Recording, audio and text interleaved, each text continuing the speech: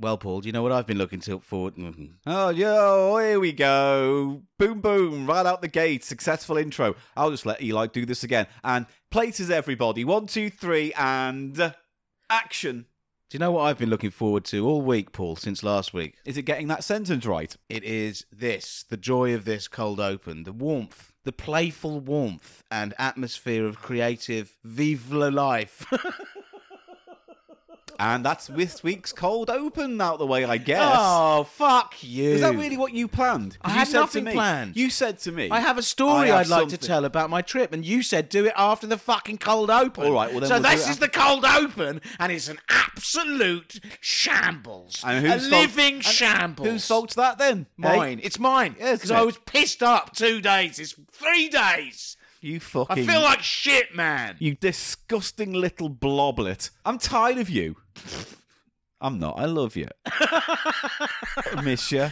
When you're not around, I'm thinking, where's Eli? I know, Paul. What's he doing? I know, but when I'm you go sorry. away, when you go away to see your other friends in different parts of the country, I get jealous, Eli. I want to know why you don't want to hang out with me. I do. I hang out with you a lot. Paul, I only want to see you on a Monday. Fuck that. That's not true. That's we not often even have true. another date. Just a professional friendship for the sake of this podcast. I don't need you. These are the words and I can't leave you. I can't pull myself away from your gravity, Eli. Your gravity. You pull me in. Do you know where the most dense part of me is? Yeah, I do. Which is what? It is. It's my nuts. It's my no, nuts. it's your perineum. There is a black hole where your perineum is. A dense void, taking all in, absorbing all, bending time, space around your nuts. Wasn't that a song by Muse, Black Hole Perineum? Yeah, Black Hole. It was a good hit, that one. Yeah. How did it go? A bow, wow, ba bow, wow, bow, ba wow, ba bow, wow, bow, wow, ba bow, wow, bow, ba wow, ba bow, wow. This is Muse, that band Muse, yeah? Yeah, and you know what's great? I found that amusing. It's not, though. No, just press the button then. All Fine. right. No, you can't say that now, because now it says it in the credits. I feel sweaty. I feel sweaty and unclean. Oh, mate, we had a good out there when we both laughed at my amusing gag, which was wasn't amusing funny. in itself. How dare you? I laugh because it's like, that kind of laugh. You know? Really close to, like, weeping. Like that. Shall I now go to the credits? Is that where you want to end with Just let me get another one of those in. Go on. No, dear. I don't know why, but I have a huge big chub on now as well. You always get a chub on. You always get a chub on, mate. Always with the chub. Press the fucking credits.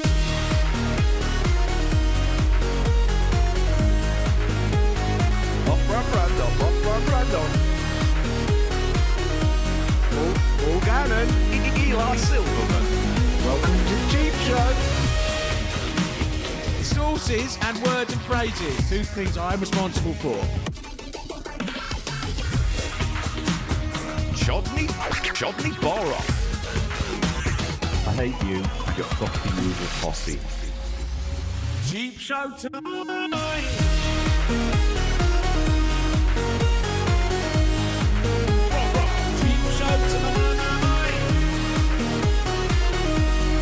It's the price of shite. Welcome to Cheap Show. Hello everybody, it's Cheap Show time. My name is Paul, yes that's mine, but what's his name? I'll let you guess. It's Eli J. Silverman, the top of the best. I won't put my name to something You should. that is so poor. That'll be remixed It by didn't even make Noiseland sense. tomorrow.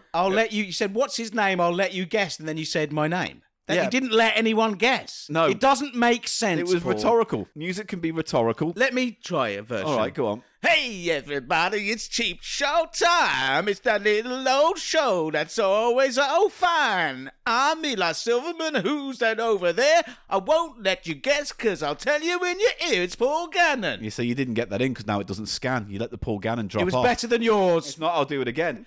Hey, everybody, it's Cheap Show time. It's the time of the week where it's yours and mine. Oh, yeah. My name is Paul Gannon. That's Silverman.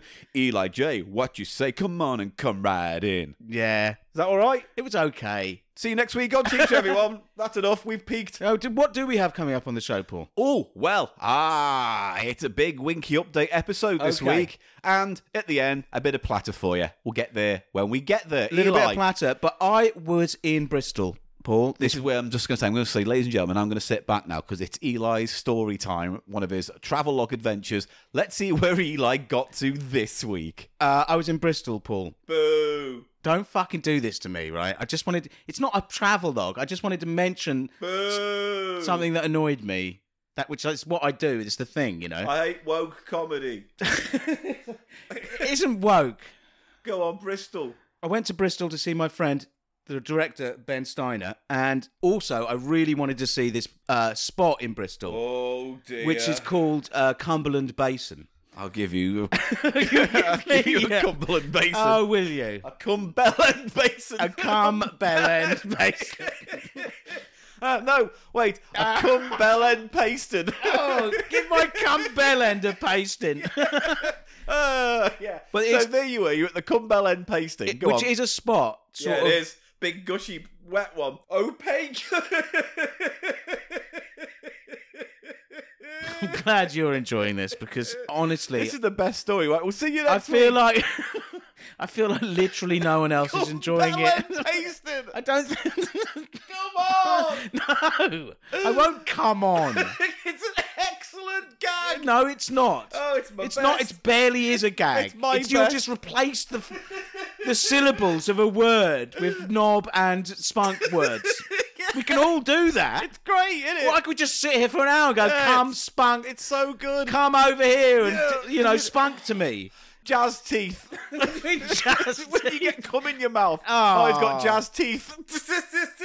No. I think, Paul... I am on fire. No, I think we do need to apologise to everyone and say, we are quite tired and emotional today. I just wanted to say something about... I just wanted to mention the Cumberland Basin, Paul. This episode is a cry for help. If you're concerned by what you're hearing, please reach out. That's a joke you've literally been doing for your whole comedy. Yeah, it's good. It's accurate. That is a joke that has been with us since before we started doing this show. Help us. Stop. Hammer time. I was going to say, in the name of love. In the name of love. In the name of love. So I got the coach down. Cumberland Basin, by the way, just briefly, is 2 flyovers, and they did some civic planning and put a playground in the 70s when they built these flyovers. Yeah. But it got into disrepair very quickly, and now it is a lovely sort of mix of they put a little skate park in there, and it's very sort of derelict in places. 2 words: vernacular brutalism, faded vernacular brutalism, and it's great. There's this sort of psychogeographic sort of YouTuber I follow about Bristol. It's called Pedestrian Diversion. The coach stuff. Who made me aware of this spot, and we've got a lovely spot. So I went to see that, Paul, but I got the coach down to Bristol because the coach was 20 quid, right? But the train is 70 or more. Yeah, it's absolute disgusting. That's terrible, isn't it? Yeah, it's disgusting. Terrible. And I really don't like coaches. I've had bad things with coaches. Yeah. I would prefer not to get the coach. Understandable. But 50 quid more, you may as well just take the hit, bite the bullet. Anyway, so I got a coach ticket in advance. Yeah. Came to 20 quid, and I thought, I want to be by the window. I really don't want to... return? Yeah. Yeah, and did you buy an extra couple of quid to get a chosen seat? I reserved, yeah. Yes. I reserved for 2 quid more. And I thought, may as well. Look at me, Mr. Big Potatoes, Mr. bourgeoisie. Flying high. Business class. Because, because it's so cheap, it's only another 2 quid. Yeah, may as well. I'll tell you one thing, they do not honour the fact that you've reserved a seat. You have to fight for your reserved seat. Do you? Nail. Yeah. Why? The driver doesn't give a shit, man. Maybe you're one then, because every time I've done it, I've had there you go, make your seats there. You know what I mean? And they no, they weren't like this, but this was National Express. I had National Express. I'm just saying yours experience is seemingly very different from mine, but go on. I had a bad experience in terms of the reserve thing. Anyhow. So someone was sitting in your seat and you had to go, yeah, on the way down, someone was sitting in my seat, yeah. And you had to go, sorry, mate, I reserved this one. Yeah. And they said what? They were fine with it. It was 2 young ladies. They just got up and went to another seat. That was fine. And they were, the driver was of no help. The driver just pointed and said, it's that one there, and expected me to go and move. You know what I mean? Okay. That's not a great service. Fine. No. Anyhow, but on the way down to Bristol, I got my reserve seat because I asked them to move. And established. It was all lovely, nice, quiet. Yeah, calm. lovely. You know, they have to breathe into the breathalyzer to start the engine now. What, the drivers? Yeah. I've Saw her never doing seen... it. Maybe that was just for that one fucking driver.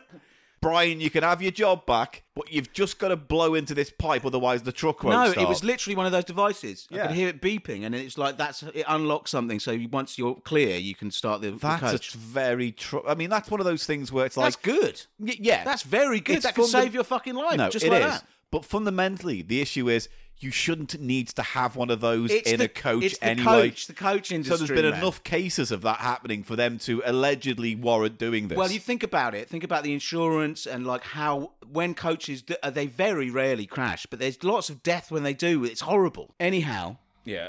that was the side point. But on the way down, it was very comfy seat, great. It wasn't too busy. No. And I thought, oh, it's okay. Coaching. On the way back, Oh, dear. it was at 8 at night I got on the way back. That was on Saturday afternoon I got that first coach. From Bristol. So that's to Bristol at 3 in the afternoon. Oh, right, okay. Yeah, so Victoria. coming back, though, was a nighttime one. Yes, at 8. Right. The bus departed Bristol at 8. Right. No safety announcement. I go up to him, he goes, yeah, can you get into that coach for me? And the coach is already really packed. There's a woman sitting in my reserved seat. Right. And it's like late at night and everyone's got this kind of vibe, and I'm just like, I'm not going to bother. I'm going to find another seat. I'm not going to do this whole rigmarole with her. Whatever, Because gutless. I couldn't be bothered. So I ended up with the one just in Fucking front of the move. toilet, Oh, but the dear. window. It was fine in the end. Okay. And then I sit down, and there was no announcement, safety, anything. It left. Shot off. What they do is they try and fill the previous bus, or they do all this shenanigans. You know what I mean? Which Yeah. is like, this is not. I didn't get my service that I paid for anyway. Or you could argue for 20 quid, maybe Bus you sets did. off. I'm like, oh, this is going to be cool. I can just look out the window, maybe get some sleep, and I can hear it sounds like someone's playing music on their phone. Someone, yeah. Okay, and I'm like, oh no, they can't be.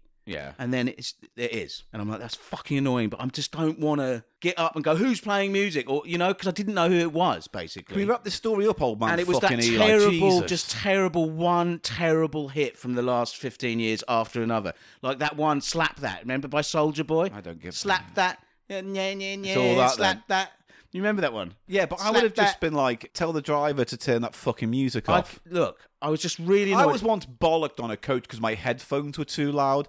And I got this passive-aggressive mention from the coach driver about, think of other people, blah, blah, blah, blah, blah. I was like, but there's a cunt playing a fucking load of shitty music out of his phone. Were they really? There was someone playing out their phone? No, I'm saying in your instance. Listen to the end of the story, okay, No, Paul? I won't. Paul, please. All right. Okay, so I'm there the whole time, and it's like every time a song ends, I think, oh, there's a moment just before the next one comes in where I think, perhaps they've stopped, perhaps they've seen sense. Yeah. This rude fucking person. And I'm sitting there thinking, God, they should fucking put them in jail for doing this shit. I hate it so much, the noise pollution. It's so selfish and It's ignorant. so and rude. selfish and horrible and awful. And it's like the thing, and everyone's going to like my taste of music, and step up if you don't. it really gets to me, and it seems like a battle that we have lost. Yeah, the ones because you on our can't side. stop it. There's fucking everyone on their bus just listening out loud to their TikToks. They're fucking 5 to 10 seconds of noise. Also, why do people have to shout when they're having a conversation? Mate, it's just the whole... We're old, and people our age don't know how to respect technology. Anyhow, so I'm listening because of what I guess who I am. I'm very this fucking stories. I'm doing my head very, in now. I always try and guess what the song is, or I'm involved. Yeah. I can't help but listen to music You when become it's Mr. playing. Shazam. Just Yeah. because of who I am, I can't ignore it. I find it hard to ignore music. You don't have headphones yourself to listen to your I own didn't stuff? because I haven't got an adapter thing. I need to get some Bluetooth. Get some anyway, Bluetooth. and I was like, why didn't I fucking get some headphones for this trip? But I know now. Anyway. Anyhow, so the whole time the music's going, and it's just like, it's a 3-hour thing, and I'm just like, this is fucking annoying. Yeah. So I play some Switch and stuff, and you don't, I distract myself. Right. And it was annoying me. The best song that came on was like this Dirty Rascal this thing. fucking story. And then... Stop doing that. People want to hear me talk. Yeah, but it's going on now. We're past 10 minutes. Anyway. Has this got a good ending? Yes. So Right. it's coming right now. Good. Toot toot. So, don't look at me like that. I'm not going to finish if you look at me like that. Oh, yeah, I've heard you say that before. Thank you. Now, so we get in to Victoria, the music's still going, and I'm really seething because it's just like, that would have been nice, that journey, but now I'm sort of annoyed. Yeah, wound up. And so I'm looking at all these people because I haven't been able to see who it's been. I'm looking at all these people as they get off, and I'm like, was it him? Like, who's it? That cunt. Yeah. Who was it? Who is it? Who was it? And then I'm literally the last off because I'm sort of like trying to look, and everyone's off the bus, and the music's still going, and I realised It's the fucking speaker on the intercom on the whole bus. The driver is just playing music through the intercom. What a fucking cunt. Do you know what I mean? What a cunt. National Express, fuck you. That was terrible service. And no one said anything, you know? Yeah, that's the other problem, isn't it? No one says anything. But I couldn't even conceive that would be it, that it would be playing over the intercom. In 10 minutes, Eli. Throughout the whole coach. In 10 minutes, Eli, you have literally transformed this podcast into Grumpy Old Men Complain. But honestly, any youthful edge to appeal to the younger audiences is gone. Don't you think that's annoying and surprising that it was on the actual tannoy in the bus? As someone who respects the youth of today, I'm going to say no. It's quite good that we have. Why was it good? It's just good, isn't it? The youth don't have nothing to do with it. It's just I don't want to be seen with you like an old man. I've got vitality. I'm still edgy. I still got it. Still got it. Still got it. Still got it. You do, Paul. You still got it, mate. I still got it. No, you do. You do still got it. Yeah, you do still got it. I do. Right. Thanks for listening, though, Paul, and appreciating that. Right, we're all talking about Winkie now.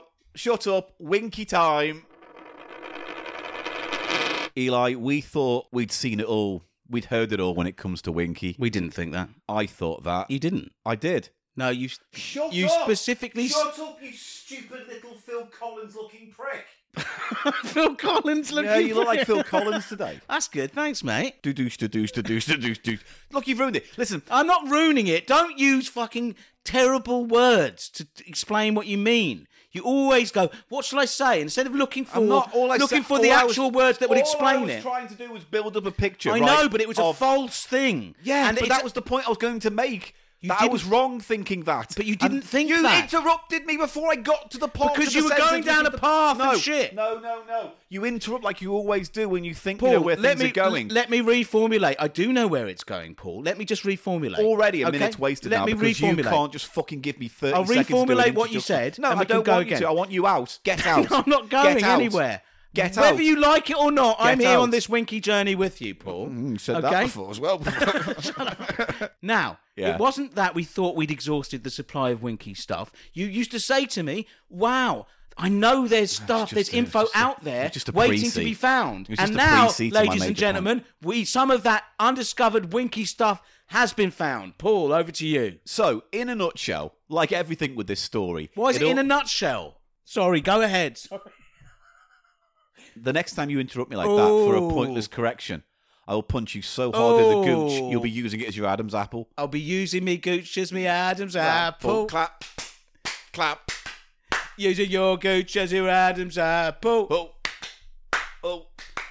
It's a very musical episode. Moving on. So, as ever, with Winkie, it seems like our major supplier of information has always been Event. Event has this godlike ability to kind of find that stuff out there and throw it our way. In the background of the past few months, Event's been sending me articles, other newspaper clippings with other names of people who are on that billboard, names I'm looking into. When we go to LA, we're going to have a chat about Winkie while we're out there as well. We've also got what we've got here today. Two major pieces that I thought we'd bash together. The second one of which, very interesting. What do you want to say? Two major pieces that we bash together. I've heard you say that before. Yeah, true. Yeah, fair play. Bash my major piece. No, Paul. Your forearm. I wanted to say, perhaps there are people who are listening who aren't aware of the Winkie thing. So when you say the billboard, that might be confusing. Why don't you just recap what the billboard was? If you don't know what we're talking about, go to episode 181. It's called Winkie the Untold Story, and it's the history, up until then, whenever it was, like 3-4 years ago, of what we knew about Winkie. A toy badge that led to a really, really weird marketing campaign, a kind of stunt type thing to win a prize.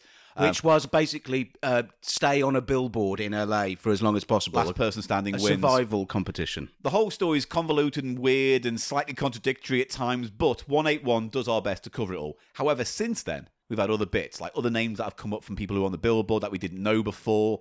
A few other little clips and things. However, so this first one I want to get out of the way so we can get to the meaty second one. This is a bit minor, yes. This is kind of minor, but it's also interesting. So, on Twitter, and I can't remember who this was right now, so I do apologise, someone pointed out, and then Event quickly pointed out, that there was an eBay auction.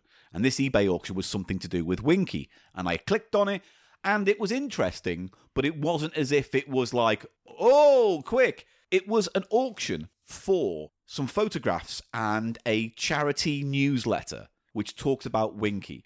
The backstory to this is I reached out to the person on eBay and I said, can you tell us a little bit more? For various reasons, we're doing a podcast and we've copied the Winkie before. I'd just be fascinated. Can you send me like a photocopy of the stuff? We don't need the physical things. The lady got back to me and said, you can have them if you want them. And I said, no, make your money. It's your auction, blah, blah, blah. Okay, so this is the person who was auctioning Yes. that you're in contact now Yes, with. on eBay. And what was the sort of buying price that they had it up for? Well, it was like $30 or something, not including delivery, which is also a bit more costly on eBay these days because of... if it's in the States, it's incredible. It Incredibly can be almost costly. as Do you know what the costly reason? as the thing? Yeah, well... Brexit. Yeah. Everything shit in this country ends with a sentence because of Brexit. So, I said to them, no, sell it, make your money, that's fine. I would just like some photocopies. Then she gets back to me and says, oh, actually, someone's just bought it. And I was like, oh, well, fair enough. Send me the photocopy. So she did, and she said, she was happy to. It was then I found out Yvonne had bought it. Yvonne was the mystery buyer. And I reached out to Yvonne and said, we were that far from getting it for free. So Never mind. I paid Yvonne back. Oh, so you've actually covered it. Yeah. Cheap Show covers it. So Yvonne sent this on, and what it is a little photo lab sleeve with some photographs in. That's a lovely old sleeve, isn't it? Yes, and I'll let you It's describe the type those of sleeve you'd get in a minute. Yeah. in a Snappy Snaps or something of that ilk, isn't it? Before you get to those pictures, just describe what you're seeing, because it's only tangentially So it's a Winkie-based. photo lab in blue and red on a white envelope. Prints and negatives, it says. Yeah, So leave it for a second. I just want to get to this. It came with this. It came with a printout from February 1988, and it's from the San Francisco International Toy Museum at the Cannery, San Francisco. And it's what you think it is. It's a place that is a toy museum, and it also raises a lot of money for charity. This newsletter went out to all the people who are patrons of the charity, of the toy museum, and they would get an update of what's been going on. Yeah. The first part of this newsletter is what concerns us.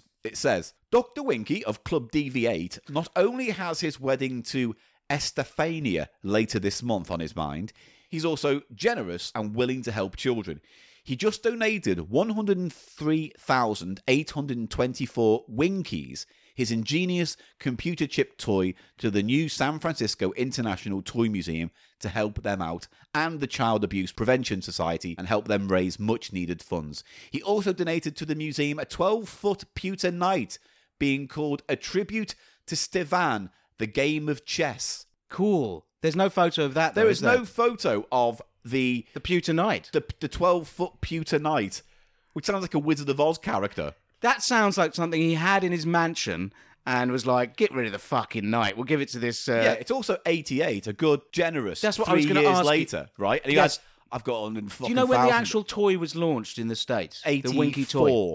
Okay, so yeah, it's 4 years later. So would it be right in sort of thinking, essentially, Winkie has failed as a product? Yes. So he's got... A storage cupboard with 100,000 Winkies that he went, I'm not selling these, so I'm going to flog them. He to didn't a flog 'em. No, I'm going to give them to a charity. Yeah. And what the charity did was when they had like yard sales or whatever, fundraisers, they would sell these badges for like nothing. And that's what the photographs are. You can see a table of someone. I started looking at these photos, so... There's no Winkie in it. There's no Dr. Winkie in there, I don't think. No. It's just a bunch of pictures of a charity fundraiser. This first one has a woman in a green suit. What do you call a suit with a two-piece... Pantsuit. No, it's a skirt. She's wearing a skirt, a long skirt. She's wearing... This is way too much but detail. they match. A woman dressed in green, you could just say. A woman dressed in green, and standing in front of two video monitors in what looks like a sort of university classroom of some sort. Yeah. With a lot of people who look quite old and white sitting around on fold-up chairs looking at her. Sounds great. I don't know who that is. We don't know what that is. There's no context for these photographs. It's probably toy museum based, though. Someone Very giving a 80s talk looking. about, I don't know, stickle bricks. And this next one has much more of a sort of conference look with desks out in a very large room. Look, it looks like a car park or something. Does, doesn't it? The way those Conference lights, centre, fluorescent maybe. lights seem to be stretching into the, infinity. Hey, there. maybe that's exactly what it is. It was like a kind of car boot sale in an underground Yes. thing. I don't know, maybe. It has a real car park look. Almost a Blade Runner-y look. Yeah. It's quite a cool photo. I mean, and it has this guy with his back to us sitting and attending one of the desks who has a Toy Museum T-shirt Yeah. on. And he looks quite hippie-ish. He's got a bandana. Yeah. Looks very L.A. Oh, not L.A., California. Yeah. And there's a woman with an Apple T-shirt. Did you notice that? I did notice that as well. We will we will put these pictures up on our website. I'll take pictures of the pictures, which won't be great, but they'll do. So Apple was just forming then, wasn't it? 88. Oh, it was already big? Already 88. Yeah, well, people had their Apple computers at home at that point. Yeah, Macintoshes and stuff. And the next photo's in the same sort of car parky space that's been dressed for this occasion. Again, no Winkies. There's a Hard sign to on the make table out. which I think says Winkie $5 or something. You can buy them by the box. They're really trying to wholesale the fuckers Really out are. there. But then I wonder if someone bought these at that thing, put it in storage, and then they're the ones that ended up on eBay. I'd like to think that whatever's on that table ended up on eBay, which Yeah. is now in my house. Could be. You don't know the Perfectly. journey of these individual badges. But you know what I find from this story surprising is that there's not more Winkies in the world, or just Well, as we're going to find out in in the charity shops. as we'll find out in the next segments, they were meant to be sold in Europe. And that, I mean, we don't know what happened there. They didn't come to Europe. They did.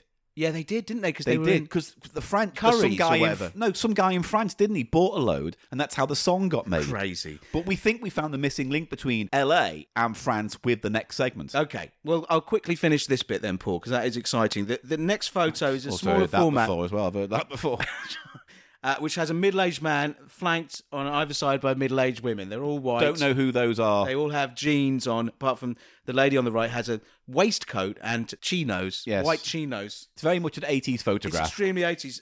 That's it, mate. That's it. It's interesting, isn't it? It's a little bit more of the story where we now know that at some point in 88, Dr. Winkie was like, I need to fucking shift these. Let's make it an altruistic gesture. Yes. And the pewter knight sounds like another one of those items, doesn't it? Yeah. He probably, I can imagine him having the pewter knight sort of on the landing in his McMansion thing, you know? And it's like up there and he's sick of looking at the fucking knight. Oh, you know what? I need to correct myself because I said it was called A Tribute to Stevan, but it's not. The way the letters formatted, it's weird. So it should be called A Tribute to the Game of Chess, which makes more sense. If it's so maybe it's a giant chess piece night. Of course, yeah. As opposed to a spooky kind of haunted mansion-esque night. Yeah, thing. which is what I was kind of thinking. Yeah. But pewter, A big 12 foot, 12-inch that's a big hunk of metal, It is. isn't it? That is a murder weapon in a Murder, She Wrote episode waiting to happen. Yes. And at the end, Jessica Fletcher catches the murder and goes, checkmate! Wouldn't it and be- then it freezes when everyone laughing. Wouldn't it be great if Dr. Winkie had been a guest on Murder, She Wrote? Or Columbo. You would have made a great Columbo villain.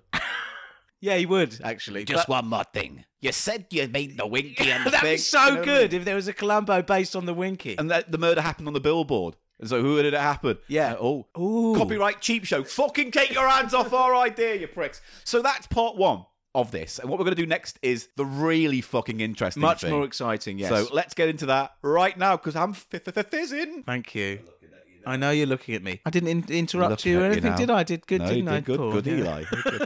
I can have a sugar lump. I want to go in the bedroom and get a sugar lump. All right, I'll give The you. House of Pickles. I'll give you a fucking sugar lump. So this is the one that excited me, right? This is the one that... Yeah. Yeah, we just cut a load of shit out. That's why he's laughing.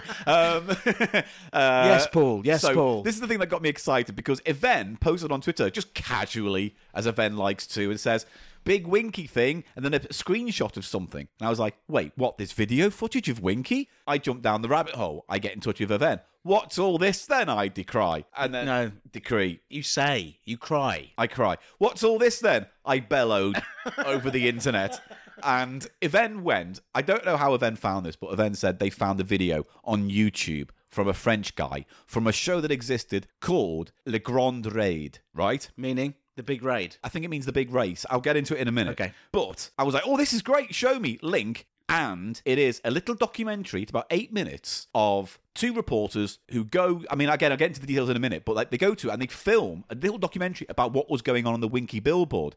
And there's an interview with Dr. Winkie and with Jeff Stewart. He wasn't a and- real doctor. He was known No, as Dr. he was Winkie. he called himself Dr. Winkie because his family name was Winkie. And so we talked about this in 181. Yes. And he, contracted it and made it Winkie. So there's interviews with him, there's interviews with people on the board, and then there's shots of the thing in motion. Like apparently they've been on there like 3 months at that point, I think. Like they were mid or certainly late spring 85 at this They were point. well into the And I was like, this is amazing. the game. But it's in French. I don't know what they're saying because it's not translate. It's not like it's got captions. It's just they dub over the American language. Yes, but couldn't you get some kind of AI? Don't they do that now? Like Google Translate? No, what I did instead was I reached out to our amazing Cheap Show audience and said, who can do this then and translate the video? And so I want to say a big thank you, obviously to Yvonne for pointing this out, but to Marcus Lindstrom on Twitter, who we're seeing in November. He's flying over to see us in the live show in November. Ooh, Tickets no on our pressure. website, Cheerful Earful Podcast festival? No pressure. November 4th, was it? No pressure. Yes, it's Saturday, November the 4th. There we go. Streatham in South London. Marcus is coming over. We're going to say thank you to him then.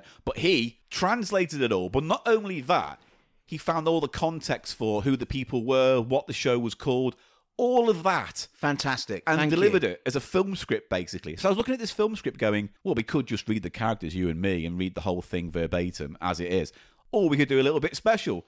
So I've reached out to the Cheap Show family, and we are going to recreate that video, but in English language, for you today, and present it as a perform piece, rather than just me and you reading it out badly. Good idea, and thanks for everyone involved. So you'll be listening to that now, but it's important to right now stress what this is all about, what the video is. So now I'm going to go straight to Marcus's thing, all right? Because again, look, he just sent this as really That's the script. brilliantly Wow. formatted script. So you went He above did and a beyond. translation, didn't he? And transcript. Yeah. Yeah, but he could have just slapped it in a Word document. But no, it's actually nicely It's formatted, as like a film screenplay, script. yeah.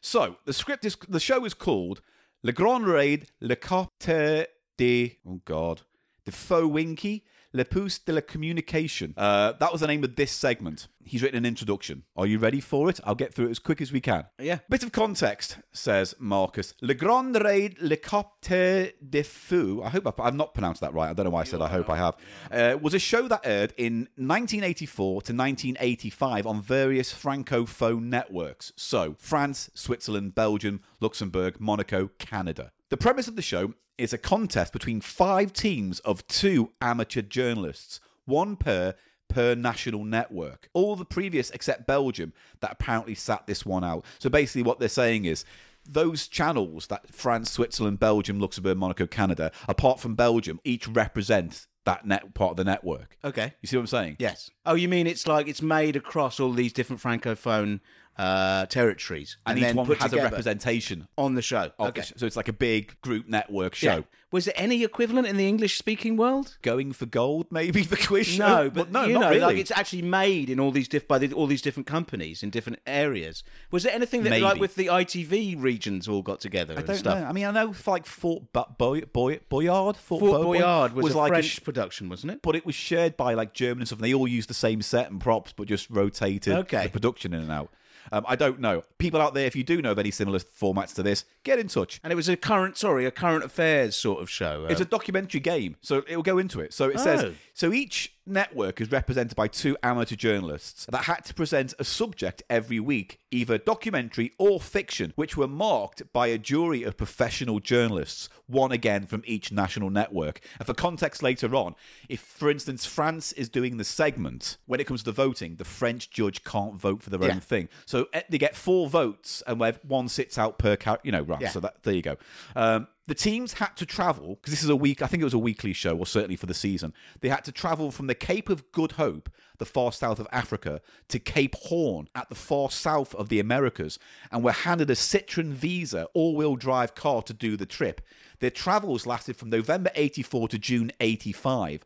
They had to do a weekly film based on where they had been, and as Marcus, so they're on the road making these. and they stop off, That sounds make it, insane. and then broadcast it back live to That the sounds judge. insane. Yeah. So some of them were in LA. Well, as he Okay, said, as okay. Marcus proposes here, on that journey, they stop off in like San Francisco, America, and the documentary. San Fran. Sorry. Yeah, and the documentary about Winkie was one of those stops that they made along the way. I think in the episode, it's the Monaco-led. The Monaco team. Yeah, something like that. Either way. So, in this documentary segment, Christine Demond and Julien Merland were the team representing Monaco. Monaco, yeah.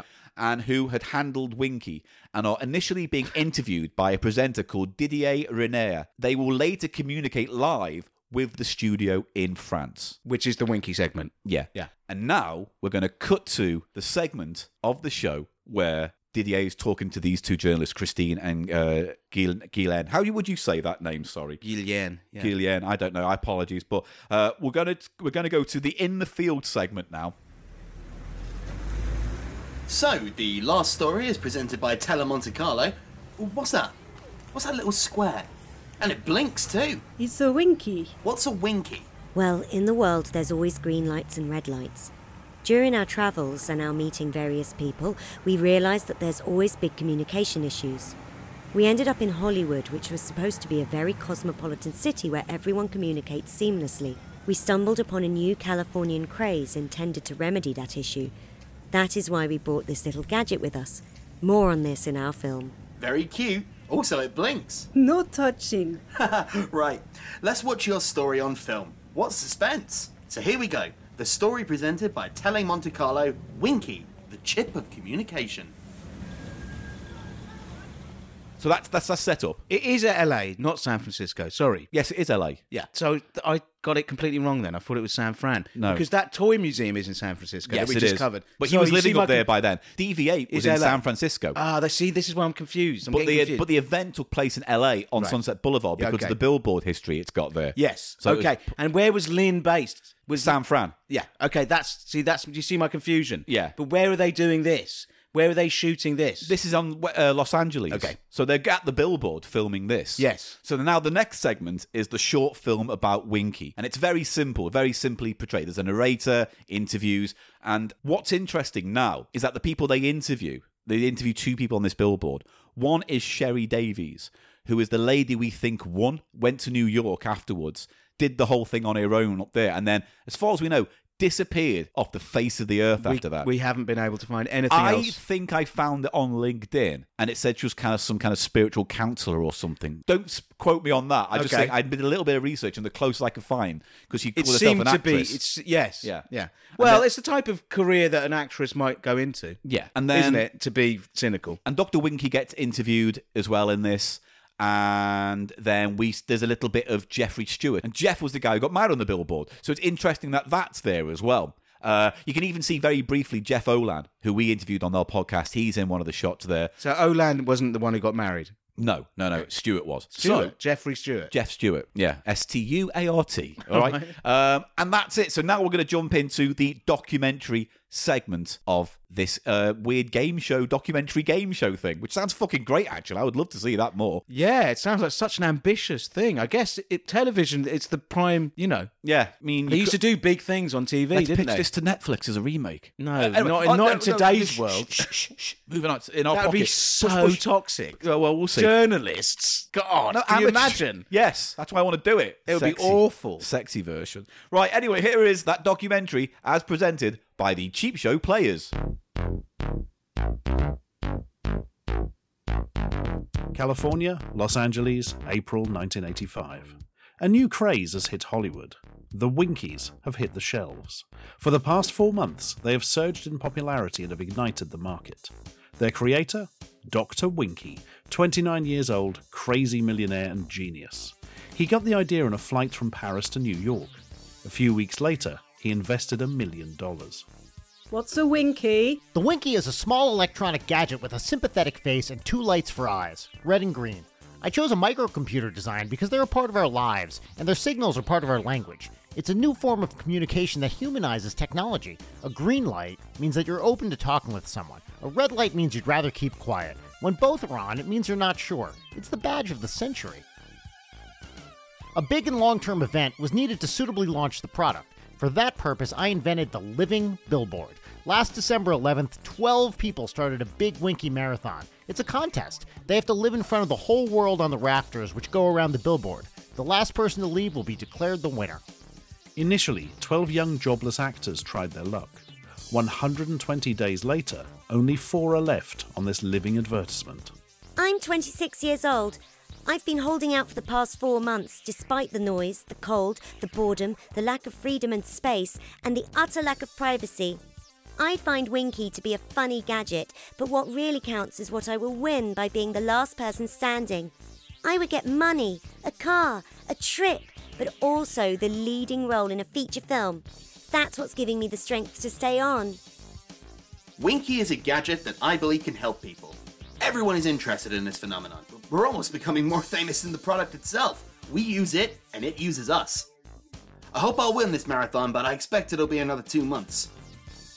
Thanks to Winkie, Jeff even met his future wife. She walked under the billboard on Valentine's Day, and he then called her. The wedding will take place on the billboard on the 6th of June. I've market tested Winkie in France and in Italy, and I'm certain it's a fashion that can take hold in Europe. I've had them produced in Hong Kong, and I'm distributing them through gadget and clothing stores at a sale price of $5. Women can wear them as earrings. Men can wear it on their tie or on a handkerchief. If you don't want to talk, you put it on red. And if you want people to chat with you, you put it on green. For the past 4 months, a Winkie Marathon has been the main attraction on Sunset Boulevard. In Hollywood, you have to amaze, surprise, and entertain. This Californian craze sells, and sells well. Dr. Winkie hopes to turn a $3 million profit from his communication chip. I know not if Winkie and his inventor will cause a surge in human relations, but one thing is for certain. Winkie has already become the talk of the town, and the envy of many. Nonsense. Poppycock. Empty nonsense. It's and funny, also, isn't it, with hindsight, that we know it was not a success, even at the time. It's obviously like he's told these journalists, oh, it's a big success, it's going to be a big success, and they've just gone with it, right? Yeah, and also, were we aware that they were trying to sell it on that communication of whether you want to be spoken to or not? It varied from like promotion to promotion, because initially... But they repeat that twice in that. But so that's a fallacy, because it was designed to be random. Because, it had contacts on the four corners. yeah, that's when what you I moved thought. about. That's why I'm confused about this. So, but you couldn't make it red or green. I mean, you could. If you knew what corners to hold down, yes, you could. But if you're wearing it, you're still moving around and knocking it. So it doesn't matter. It's going to randomly flash depending on what contacts are being contacted. I feel like he was on drugs. No, he was a very rich man in the 1980s, probably on drugs, who threw everything into trying to be the next, I don't know, I'm not going to say Apple, because that wasn't really a thing, but you know what I mean? He was trying to be the next entrepreneur, wasn't he? But this idea has no practical benefit. It's simply an aesthetic item. It's because some people... But he's trying to say it's a high-tech thing. For communication. It's not. It's none of those It's like a traffic light party. Where like you go to a traffic light party at a student thing, and it's like, if you wear a red badge, it means you're not interested, but if you wear a green badge, you'll take it up the fucking shit pipe. It's that kind of thing. I never went to one of those parties. Well, I did. Did you? And I always wore green. No, I didn't. I never went and never invited. Right. Is that a real thing? Yes. Did it go on in your university? Well, there was a university night that I remember doing, a traffic light party where you just turned up and whatever. What? It meant you were up for it if you wore green? Yeah, or red if you were not interested at all. You just want to have a nice night. Well, why are you at the fucking party? Because you just want to get out of the house, but you just want to Yeah, get... but there'd be you lots don't of want to be knobbed off. bunch of people in green getting knobbed off, though. No, but that's fine. They get knobbed off. You're just there because you like the music and some of your friends are going to be there. It's not important. That's It's not, stupid you're focusing idea. on the wrong thing. Ah. Because the other thing about Winkie, right, is that, yes, they're arguing you can sell it as a communication device, but it's also been sold as a living thing that lives on you like a pet, and those lights are its mood. Like a pre-Tamagotchi. And that's what it says on the inlay and the badge itself. You'll find its mood. If it's I this, know. it's like that. That's what I mentioned the drugs. It points to a sort of a really cocaine-y vibe in that it's all horse shit. Do you know what I mean? It's all a bunch of hot air, and it's not even like they can get their story straight about what the use case is for this I would thing. say. Because there is no use case. It's a piece of jewellery. But I would say it depended on who he was marking it to any particular time. I think the idea was a blinking badge. That's it. That's the beginning and end. But if he was trying to sell it to kids, it was a toy. If he was trying to sell it to adults, it was a fashion accessory. Yeah. It was a social fashion accessory. And that's why it's inconsistent. And I would argue to why it failed. It has an inconsistency that is reminiscent of drug, the sort But of... it's also... the drug... the drug state, put it that way. I mean, we've covered this before when we did 181, but there was a tragedy to these people on this billboard who were up there for 6 months and they've been promised a car and a movie and a show reel and this and everything. And it's like, they got none of that. Why? Because of Dr. Lin. Yeah.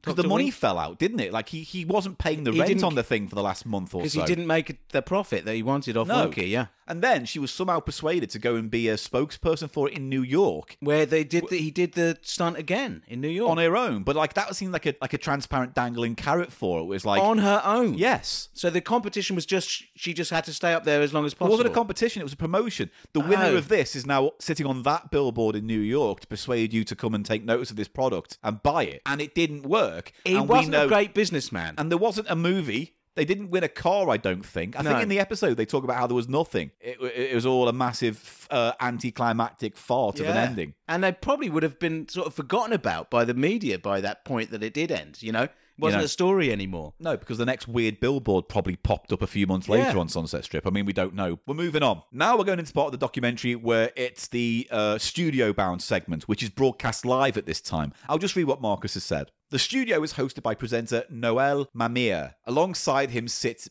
Bernard Pivot, or Pivot, I don't know, who is a legend in French media, a journalist having hosted numerous shows pertaining to literature and other subjects for decades. What I'm inferring is that he's like the French Terry Wogan. No, more like a Melvin Bragg or maybe, but from more the clip, artsy. He seems quite avuncular. So I think Terry Wogan's very middle brow. That sounds much more like the arts. it is, You know. But when you see the clip, I think you'll get what I'm. I guess Wogan did the proms and stuff like that, didn't he? And Did more- Eurovision and stuff. He was a respected broadcaster and fondly considered. And that's why I'm No, I saying in don't- my head, if I had to compare him to something, I would say he's probably like a upper arty Terry Wogan, right? A bit more arty-farty, Yeah. though. Yeah. He goes on to say, note the deference that all the participants have when addressing him and the tendency to say his full name as a mark of respect. It feels really weird and old-timey.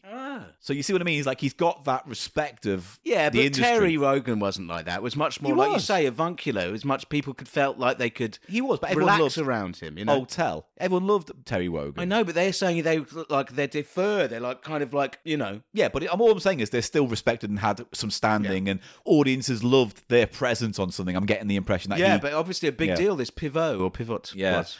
So, the jury of 5 professional journalists sit alongside them, ready to award their scores for the Winkie film.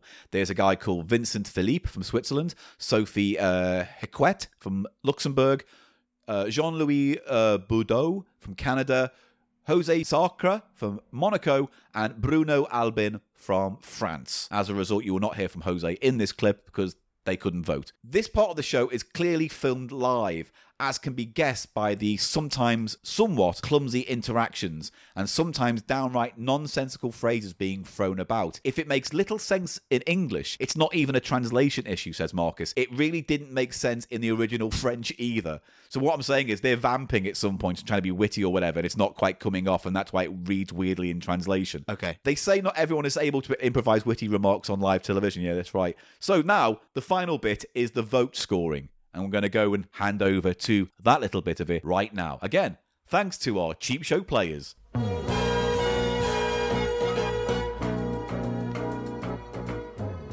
Turns out Bernard also has his very own Winkie. I can see both red and green are blinking. So, do you want to chat or not? Well, both, actually.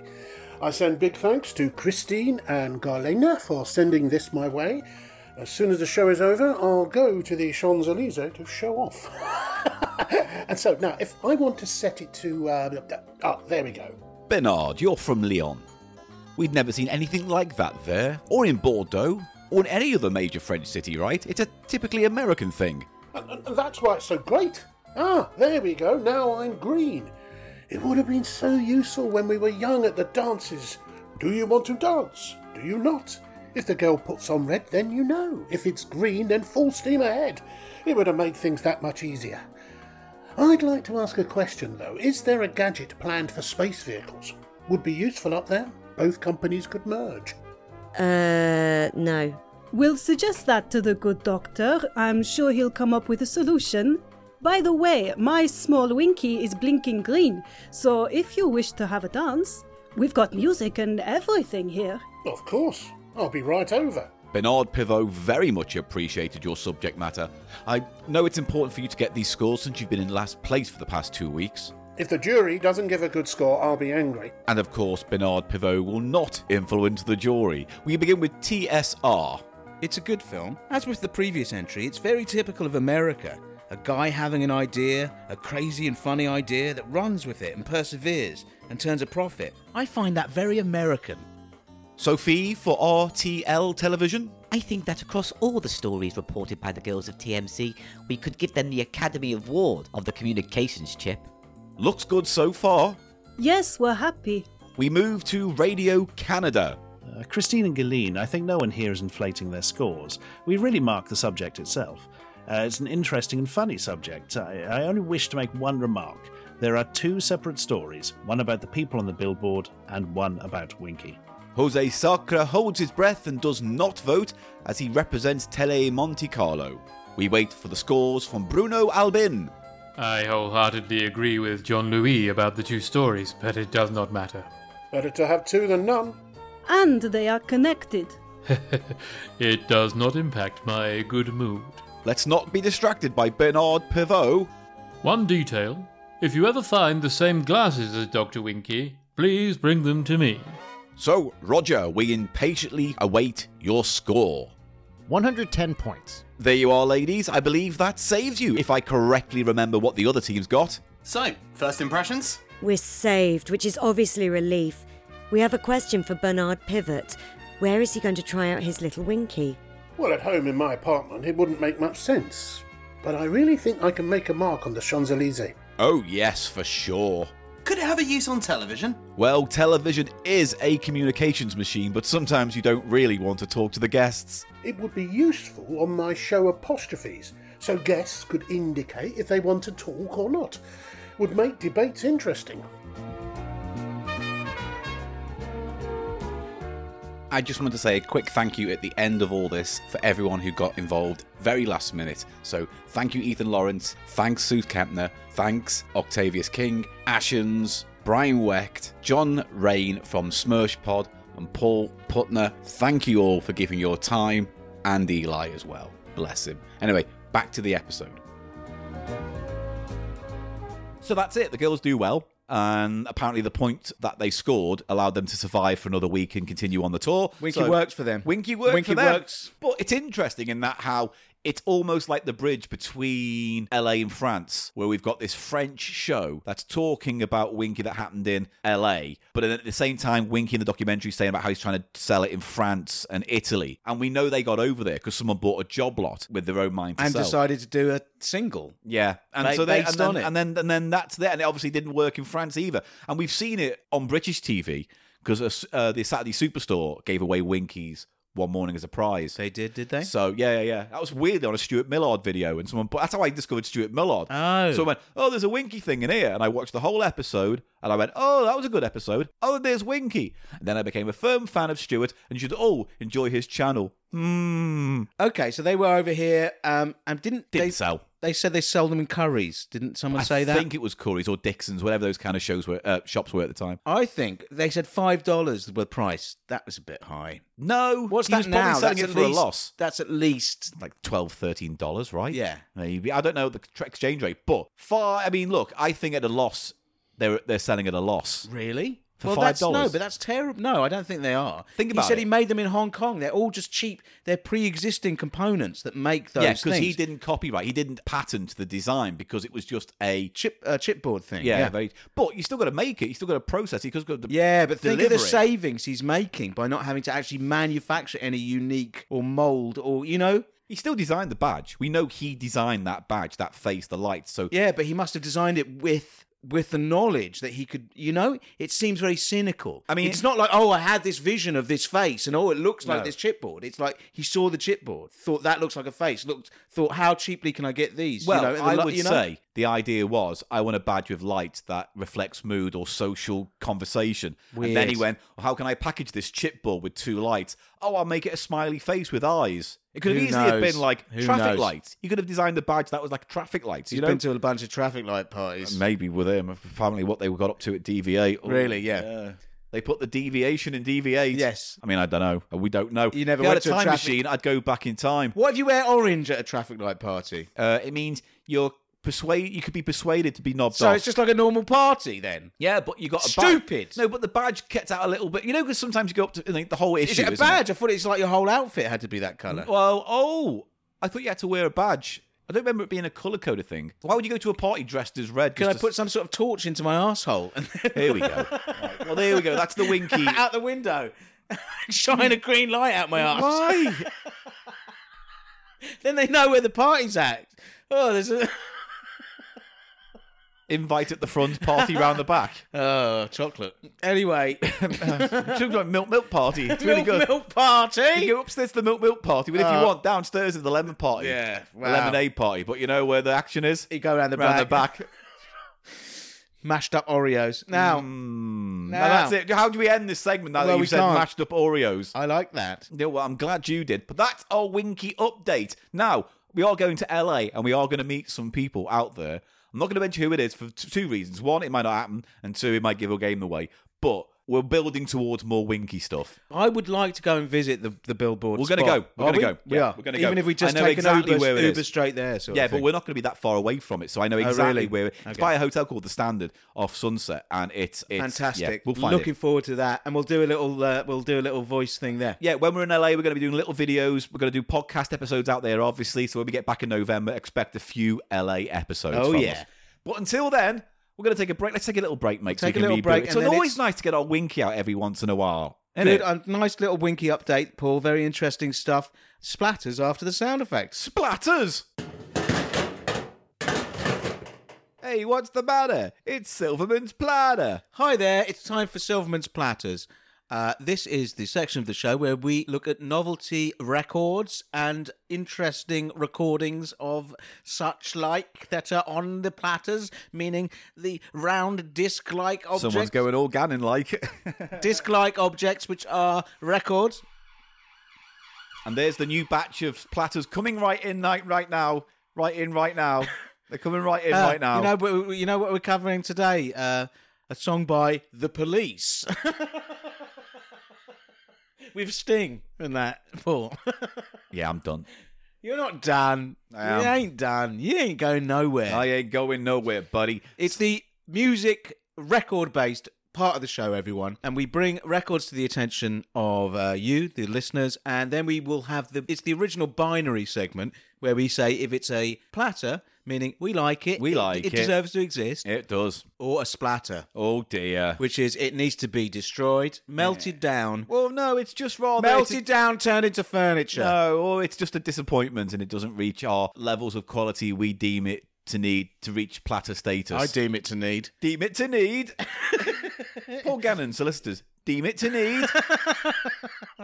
Right, so Scrub my bollock off. that's not even. No, that could be my bit in the solicitors. Why would I need anyone in my advert? You'd for be there, go, solicitors? deem it to need, and then I'd come out of the door, right? At the end of the corridor, go, scrub my bollock off. Yeah, but how is that gonna? It would sell law to people, my How? friend. Oh, we've got a problem with property with the next door neighbour. I tell you what was that guy with the advert, the scratch my bollock off guy? Oh yes, let's Deem it call to that- need. Yeah, the deem it to need men. I need my bollocks.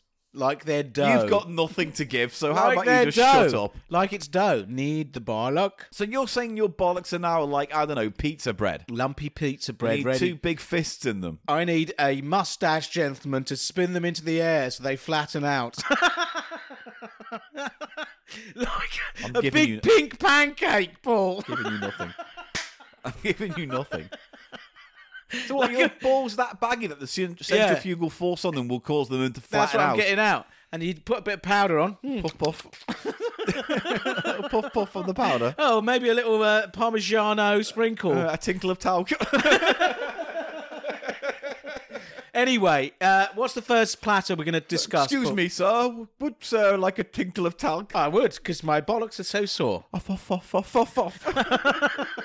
Don't know why that tickled you. Do it. Tickle of Tick- talc. tickle innit? of talc tickled you. Tickle of talc. Deem Right. the need in me. So Eli has two records. Which one do you want to start with? I think with the answer phone thing. Okay, Because so there isn't a great deal to say about it, is it, Paul? tell me what you found, who it's by, what it's called, and then introduce the track. This is a record that I found in a charity shop somewhere here in London, Paul. White label, one-sided. There's a no groove on It the is on a the flat B-side, surface. which I think is a clue as well to sort of its origin. Yeah.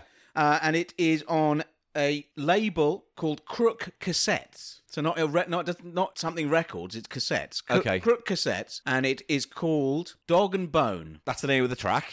The artist listed, Johnny and the Answer Phones. And it sounds almost identical to this. It's me again, Graham. Look, I really want to get a phone call back from you, and fucking quick. It's me again, Graham. Me again, Graham. Me again, Graham. Me again, Graham. Me again, Graham. Look, I really want to get a phone call. I really want to get a phone call. I really want to get a phone call back from you, and fucking quick.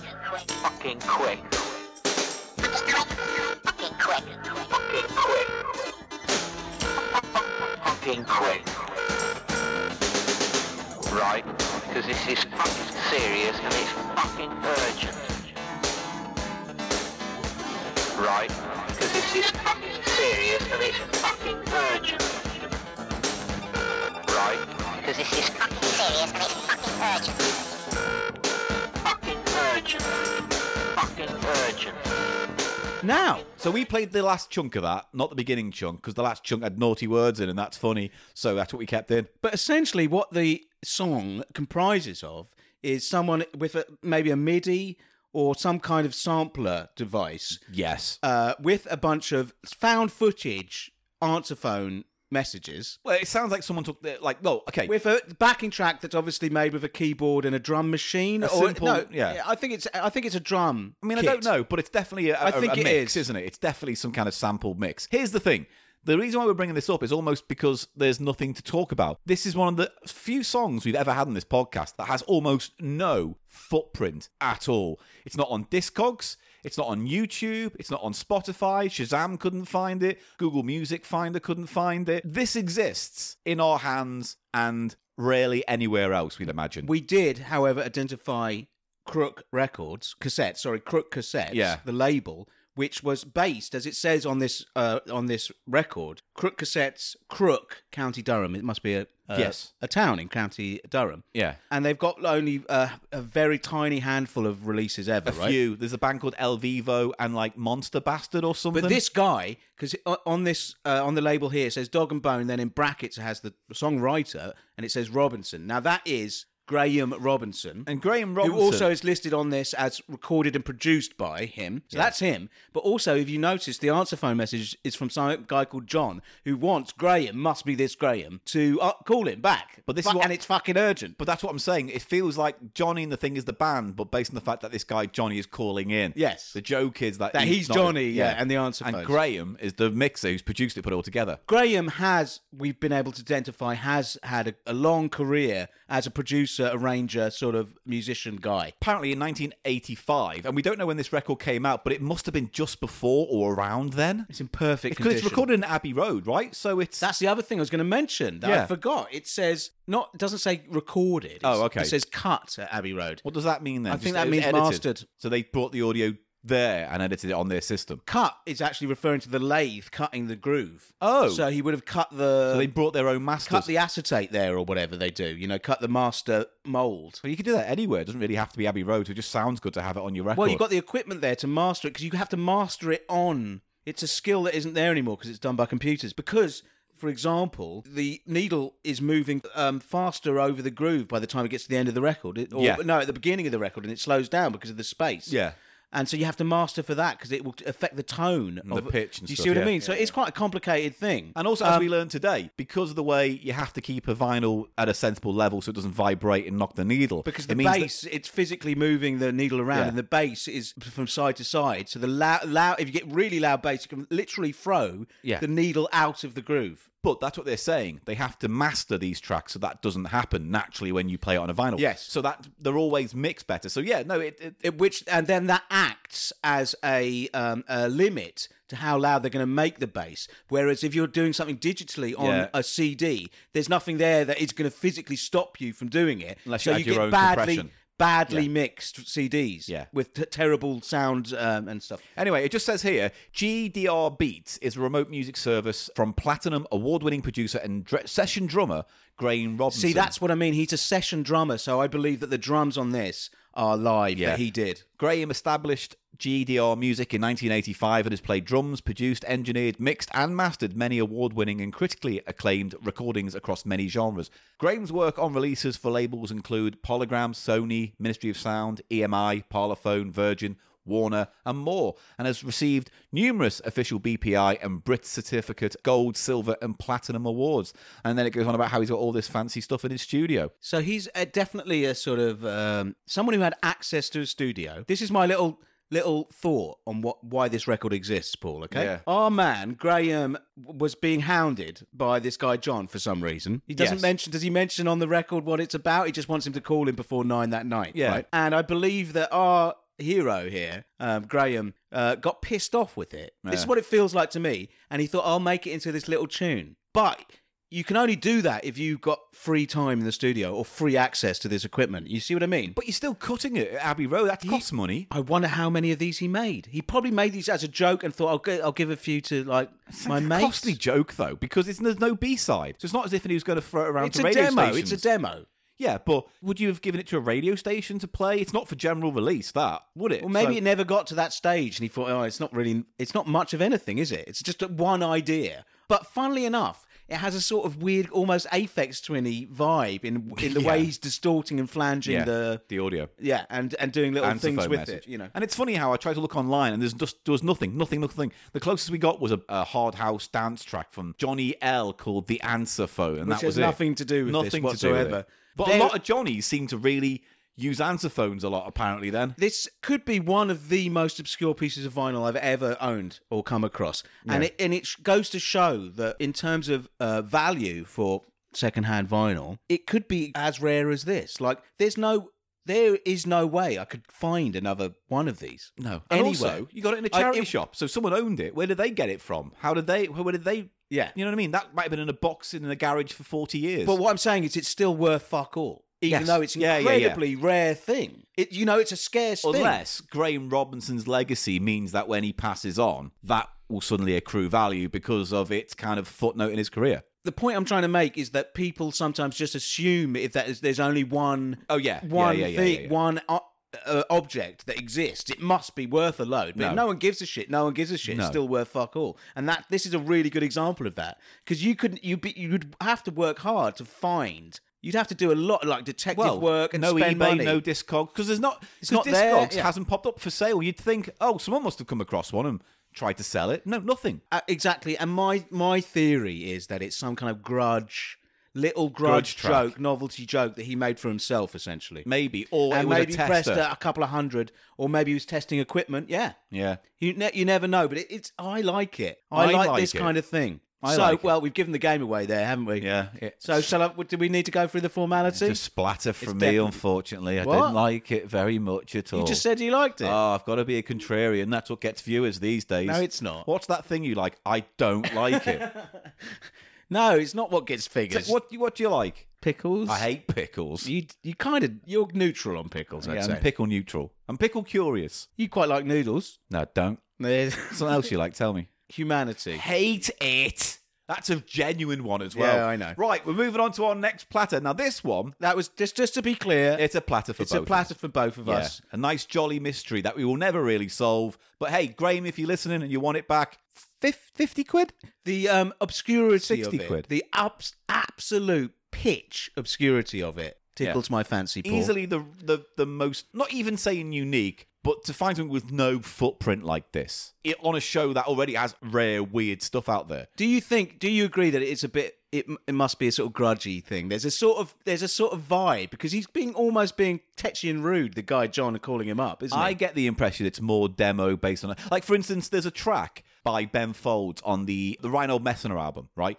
It's a mellow jazz track, but he's taken the answer phone message from his dad, who left him a message one night. He was concerned about his son, saying, make sure you look after yourself and this, that, and the other. And he turned it into this weird vibe. Yeah. It's almost hauntological kind of sound. It's almost like linear space music. It's like a found footage type sort of vibe. Yeah. There's something avant-garde, even though it's throwaway, is what I'm saying, which is also kind of experimental almost. Yeah, no, it's weird. The track's called Your Most Valuable Possession. And yeah, Dean Folds, I think, is his dad. And there's this message, and it's really chill. Is that weird. a quote from the message? Probably saying look after your mind. He's saying look after your brain. Don't burn out. Don't stress out. What do you think the chances are that Ben Folds heard this to Dog that, and Bone and was influenced by it? I wonder how many Close songs... to zero, I'd say. But I wonder how many songs out there do. Well, there's the answer phone song, have we covered that? Which is like a sort of pop country sort of novelty thing. But does it have answer phone footage on it? No, doesn't have the found footage. How many it's songs about are out an there answer phone? Use audio from an answer phone.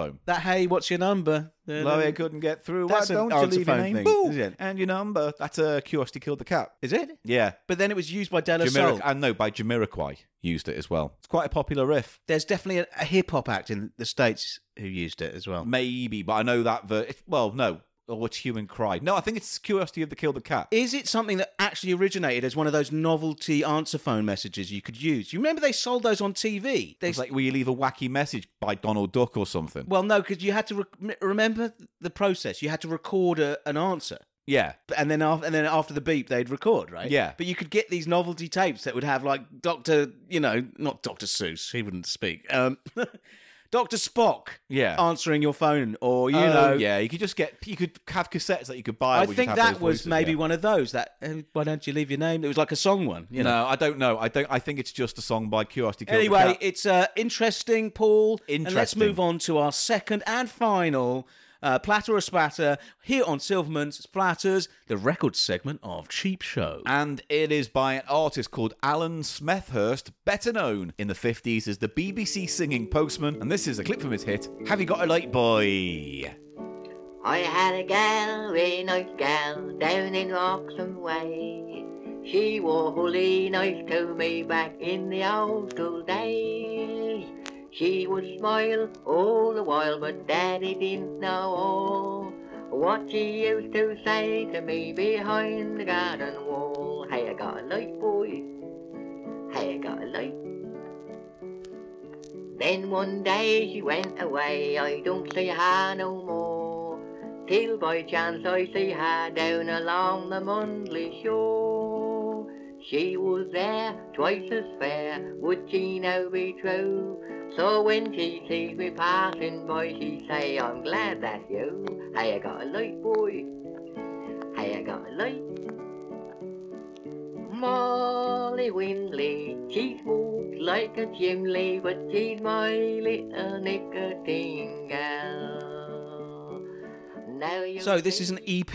Again, I picked up in a charity shop. Did you like the little bit of ghostly child drawing on the back of the cover there, Paul? Yeah, get a picture of that, because that is quite hauntological. Yeah, and a bit folk horror. I don't know what they were trying to draw there, but they were trying to draw the Moosty Man who came at night from the Moosty Man. The Moosty Man. Bubble, bubble, I'm the Moosty Man. Something like that. Yes. There go the police again. They obviously didn't want to stand so close to not having any of that today. So this is hardly the rarest, not even rarest, what's the word I'm looking for? It's not the most, secretive track. People know of the singing policeman of a certain age and generation. They do. He must have been some kind of hit. Was he on a TV show or something, Paul? Oh, shall I tell you right now, thanks to the podcast age-old art of just ripping off Wikipedia? Please tell me. Right, so, it says on this sleeve, so BBC singing postman with songs made favourites on the Wednesday morning programme. And I just want to point this out. Ralph Tuck Promotions, right, on this. Ralph Tuck's all over this fucking thing. Apparently he was the agent. And so the thing you see on the top of the record is Ralph Tuck Promotions. It's the biggest words on this single. Well, he must have thought, wow, I'm going to make some money off this Smethurst guy. Because Smethurst's obviously like a postman. Yeah, so he didn't want to be a pop star or a singer, did he? So, he was born in 1927, this Alan Smethurst, and he was also known as the Singing Postman, an English folk singer. He's best known for the self-penned novelty song, Have You Got a Light Boy, which earned him, and I didn't know this, because this song kind of bubbles around in, pop culture of, my generation-ish, but definitely my parents, right? But it's earned an Ivor Novello Award in 1966, and The Guardian dubbed him a bookishly melancholy folk satirist. Right, and it is very lo-fi, the music on this record, isn't it? Very lo-fi. It's just a guitar and him, isn't it, I think? It's a bit like that. Remember we had that other thing, which is similar, where it was two folk singers who sang for that BBC radio station. In Bristol? Yeah. Yes. It's kind of like that. This was the earlier version, because this obviously came before then by a good 20 years. It's essentially sort of outsider. Almost. Outsider, but that's very interesting. It's very lo-fi, the recording. It feels like they just did it in a room or something, doesn't it? At the bottom here, Paul, it says Ralph Tuck Promotions Limited, 4 Winds, whatever that means. Whatever that is. Maybe it's an album. Raiden, Southwold in Suffolk. And then we have a little message from Tuck himself. See, he's all over this. We will be delighted. Is he like the general that looked after the Elvis? Yeah, he's the Svengali of Smethurst, obviously. But he's obviously got some kind of business, right? Yeah, definitely. Ralph Tuck Promotions Limited. Perhaps he's like the Suffolk sort of... Del boy kind of thing. Weird. We will be delighted to hear suggestions for commercial recordings of Alan Smethurst's other songs. Let us know the favourite songs you would like to hear. It's almost like he's saying, "Give us a record deal. Who wants to give this guy a record deal?" Who'd like that? And then it's like I deal with Smethurst's business. It's like the completely. 50s Kickstarter. The cover depicts a little sort of caricature of Smethurst with his postman's hat on, and he looks quite horrific there. Yeah, doesn't what's he doing? Is he singing, or is He's he like singing? Is he trying to unlock his jaw to swallow a python It or looks something? it's very strange. There's a very sort of folk horror-y sort of resonance yeah. about this whole object, made worse by the weird ghostly floating head that some child has painted, drawn in biro on the back. You've got to include that on the yeah. the I will. pictures. Don't Paul. you worry. Weird shapes and a floaty doll head. So he was a simple, humble postman. He worked for the GPO in Norfolk and Suffolk. During his rounds, he hummed on his daily post round, and he did this for 12 years, and he would write and sing songs in his native Norfolk dialect. Yes. Somehow, an audition tape from him was sent to the BBC, and it earned him a spot on Ralph Tuck's BBC East regional radio programme Wednesday morning. Now, Ralph Tuck was the presenter of it. so you see what I mean? He's also got an industry. He's also got a sideline of promotions. It's like, oh, don't worry, I'm a BBC regional presenter. I'll get you on the Royal Variety Performance, or I'll get you in He was front pushing Smethurst, wasn't he? He's like, this is my way into the big time. Possibly, yeah. Yeah, in a very weird, very partridgey kind of way. Goes on to say, his popularity led to Tuck recording Smethurst on his own record label, called the smallest recording organisation in the world, based in Lowestoft. A 4-track EP containing some of his signature tunes, which might be that you're Must holding be. right now, made the charts in 1965. This was followed by It says an EP. December 64 on it, so that would make sense, because it would Well, make the charts after it was Yeah, released. but here's the right? thing. That thing you're holding, that's not on Discogs either. Bizarre. It's got all his other EPs and his singles. Like, it's called First Order or Second Order, or First Delivery, Second Delivery with his EPs. Perhaps this was an early copy that Ralph Tuck kind of got to... As like a business card, calling card thing. Because it is very much an advert for him as a concept rather than a proper cover. It says it's no title. It just says Alan Smethurst, BBC, singing postman. Do you know? He's all over it. Wednesday morning programme. So this is like a promotional item that Ralph produced, obviously. It's literally Trotter's independent trading. Isn't it, though? It is. But what I wanted to say before you continue... Yeah. No, perhaps get to the end of this and then I'll... Yeah, because, Sorry. look, he released a load of albums, a load of singles, he did a bit of TV, apparently, and this, again, shocks me. He was signed to EMI, that's not what shocked me, but he was on Top of the Pops. But unfortunately, his performances were always offset by the fact that he was terrified. He had nerves and stage fright. And He's hated. a postman. Yeah, of course. And on a radio, I imagine it's fine to just sit there and sing or record. But like on Top of the Pops with a bunch of teenagers, what are they going to do when you're singing "Have You Got a Light, Boy"? They wanted it to be a novelty hit, didn't they? It's not like Benny Hill, who was clever about it, because Benny Hill was like, I'm not going on Top of the Pops. How embarrassing. I'm going to make that video. You know, the video that everyone knows of him dressed up on the horse and cart? For Ernie. Yeah, for Which Ernie. was a hit. Was it? For Ernie. That was his biggest hit. But he Ernie didn't the want to go Milkman. on Top of the Pops to do it. Quite rightly, he was like, this is embarrassing, so I'll make this video for them to play instead. But he was a professional comedian. Yeah. So they could have done This that. is just a he wasn't really a milkman. Benny Hill wasn't a milkman. No. But what I'm saying is, no one thought to say, how about we just film something of yours and then we can just play that, as opposed to making you doing it They should have done live. they should have done a video of him delivering the milk and singing or whatever. You know, a little docu thing. He apparently did a summer season at the Windmill Theatre in Great Yarmouth. So yeah, then he won the Novello Award for Best Novelty Song of the Year. Well, then convicted horrible cretin Rolf Harris recorded a cover version without success, even though that's the version that always pops into my mind first, weirdly. There's a Rolf Harris version, of course, I forgot. Then he had a comeback in 1994 when it was featured as part of a television commercial for Ovaltine, which is that multi-bedtime drink that You Nan's got like, a light, boy. Ovaltine Ovaltine light. light. That is seared into my brain. And as if Cheap Show itself had come up with this next fact, it was also covered by a punk band in 1981 called Splodgenous Bounds. Splodge what? Splodgenous Bounds, all one word. Splodgenous sounds. Splodgenous Bounds, but all one word. So Splodgenous Bounds. Did they have anything else? No, I mean, I could look into it, but no. It was like, have you got a light, boy? Yeah, I bet it was. I Yeah. bet it was like a thrashy version of that. Yeah, it could work. So the singing postman left the music industry in 1970, citing stage fright and having arthritic hands. He later admitted to having an alcohol problem and revealed all his earnings were gone and he was penniless.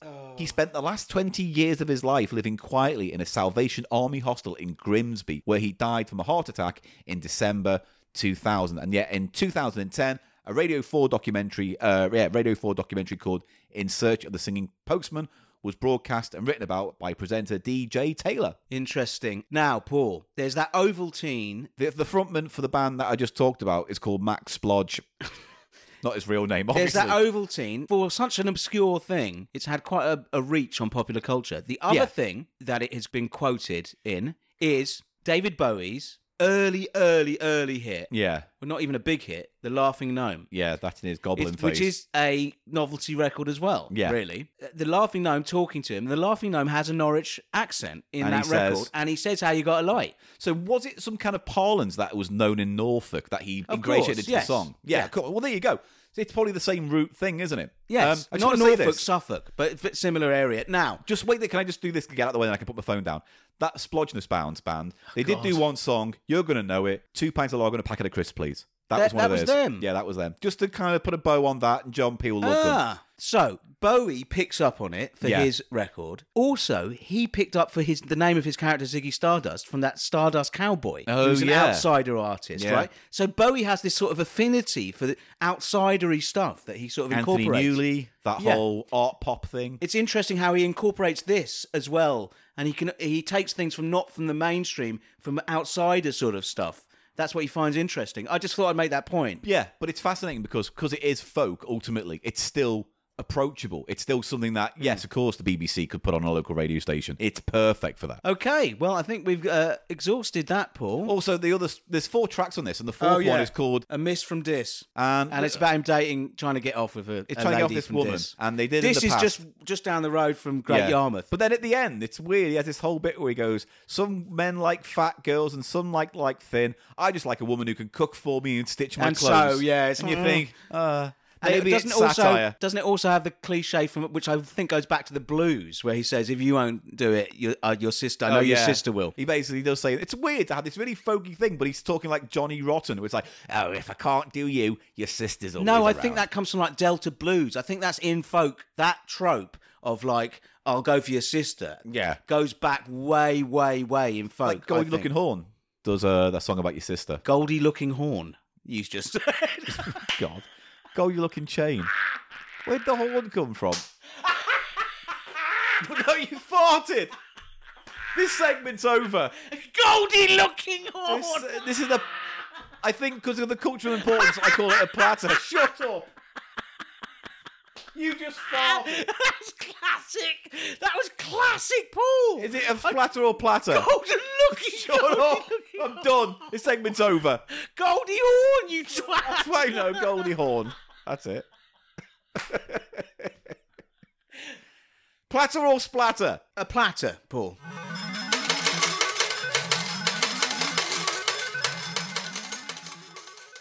And that's the end of Cheap Show Before for we yet need to know another if it was week. a platter or splatter for you. I said platter. You were too busy laughing at my misfortunate use of words. So good. That was the best in years, man. Great. Goldie Looking Horn. Shut up. I was quite proud of Tinkler Taug. No, but that wasn't a mistake. It's the fact that you fucked up. Anyway, Go ahead. 2 things if you want to get involved with us on Cheap Show. We're on all the socials, but basically, long story short, go to our website, thecheapshow.co.uk. Links there to everything you can possibly need to reach out or enjoy Cheap Show content. Videos, episode guides, links to this, links to that, merch, links to our live show in November with Digitizer. It's all there, thecheapshow.co.uk. Also, we'd like to thank our supporters who support us on Patreon. You lovely backers keep us going, and without it, we generally wouldn't have as much fun making these episodes. So thank you to you. And if you want to get involved in that and get access to Patreon exclusive videos and podcasts and magazines from Event and all sorts of wonderful behind-the-scenes goodness, patreon.com/Cheap Show. It is as simple as that. I've seen what you've brought. Oh, for the next episode. Yeah. We're going to record another episode in a minute because, we're going to LA soon. Well, we're just trying to get a few episodes locked in. So the next one's going to be one of our patented, real-time, barely any edits, start the clock, 60-minute romps. So that's what we're doing next week. I'm looking forward to it, actually, Paul. But I've ruined the surprise there on that, haven't you? Well, you should have hidden it better. Have you seen? I wasn't sure if I was going to use it, actually, full stop. It was just there on the off chance. I'll have a look at that during the episode. But anyway, what is it? Find out next week. Oh. Can I just add, thank you very much, patrons. Yes, thank you very much. Thank you very much. And that's really it. Yes, we are on Instagram and Threads and X and whatever the fucking want to call it. Look for Cheap Show. All is well. But honestly, our website's the place to go. Is that it? Is that outstanding? LA soon, baby. Baby. We've got to start packing soon, get insurance, get tickets to Disney, and try and nail down those guests. Because if that doesn't happen, I will be cancelling the trip. For you. I'll be going on my own. You won't be going. I'll go on my own. I'll bring a sexy lady with me. Sexy lady called Annabelle. Oh, fuck off, man. Sexy Annabelle. I hate it when you try and think of something. I really do. It's always biscuits. I said Annabelle. It wasn't a Jimmy and it wasn't a biscuits, was it? It was an Annabelle. You did that joke about if you've been disturbed by anything you heard. You did that earlier today. Yeah, I know. That's tired, And Paul. sleep. Yeah. Oh, don't! I hate it when you say that. I got you. I got you in the feels.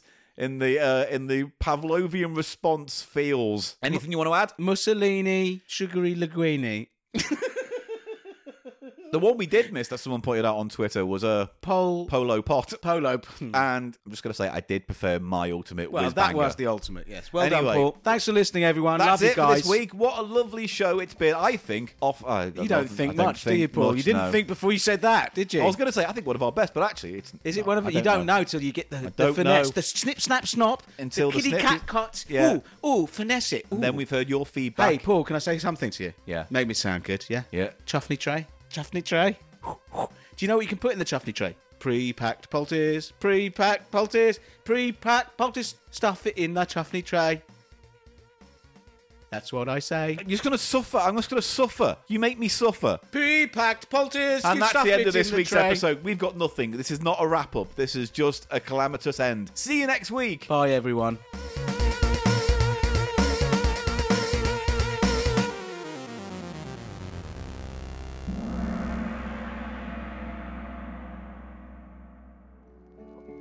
Oh, I miss my little miss from this, I miss half sister too.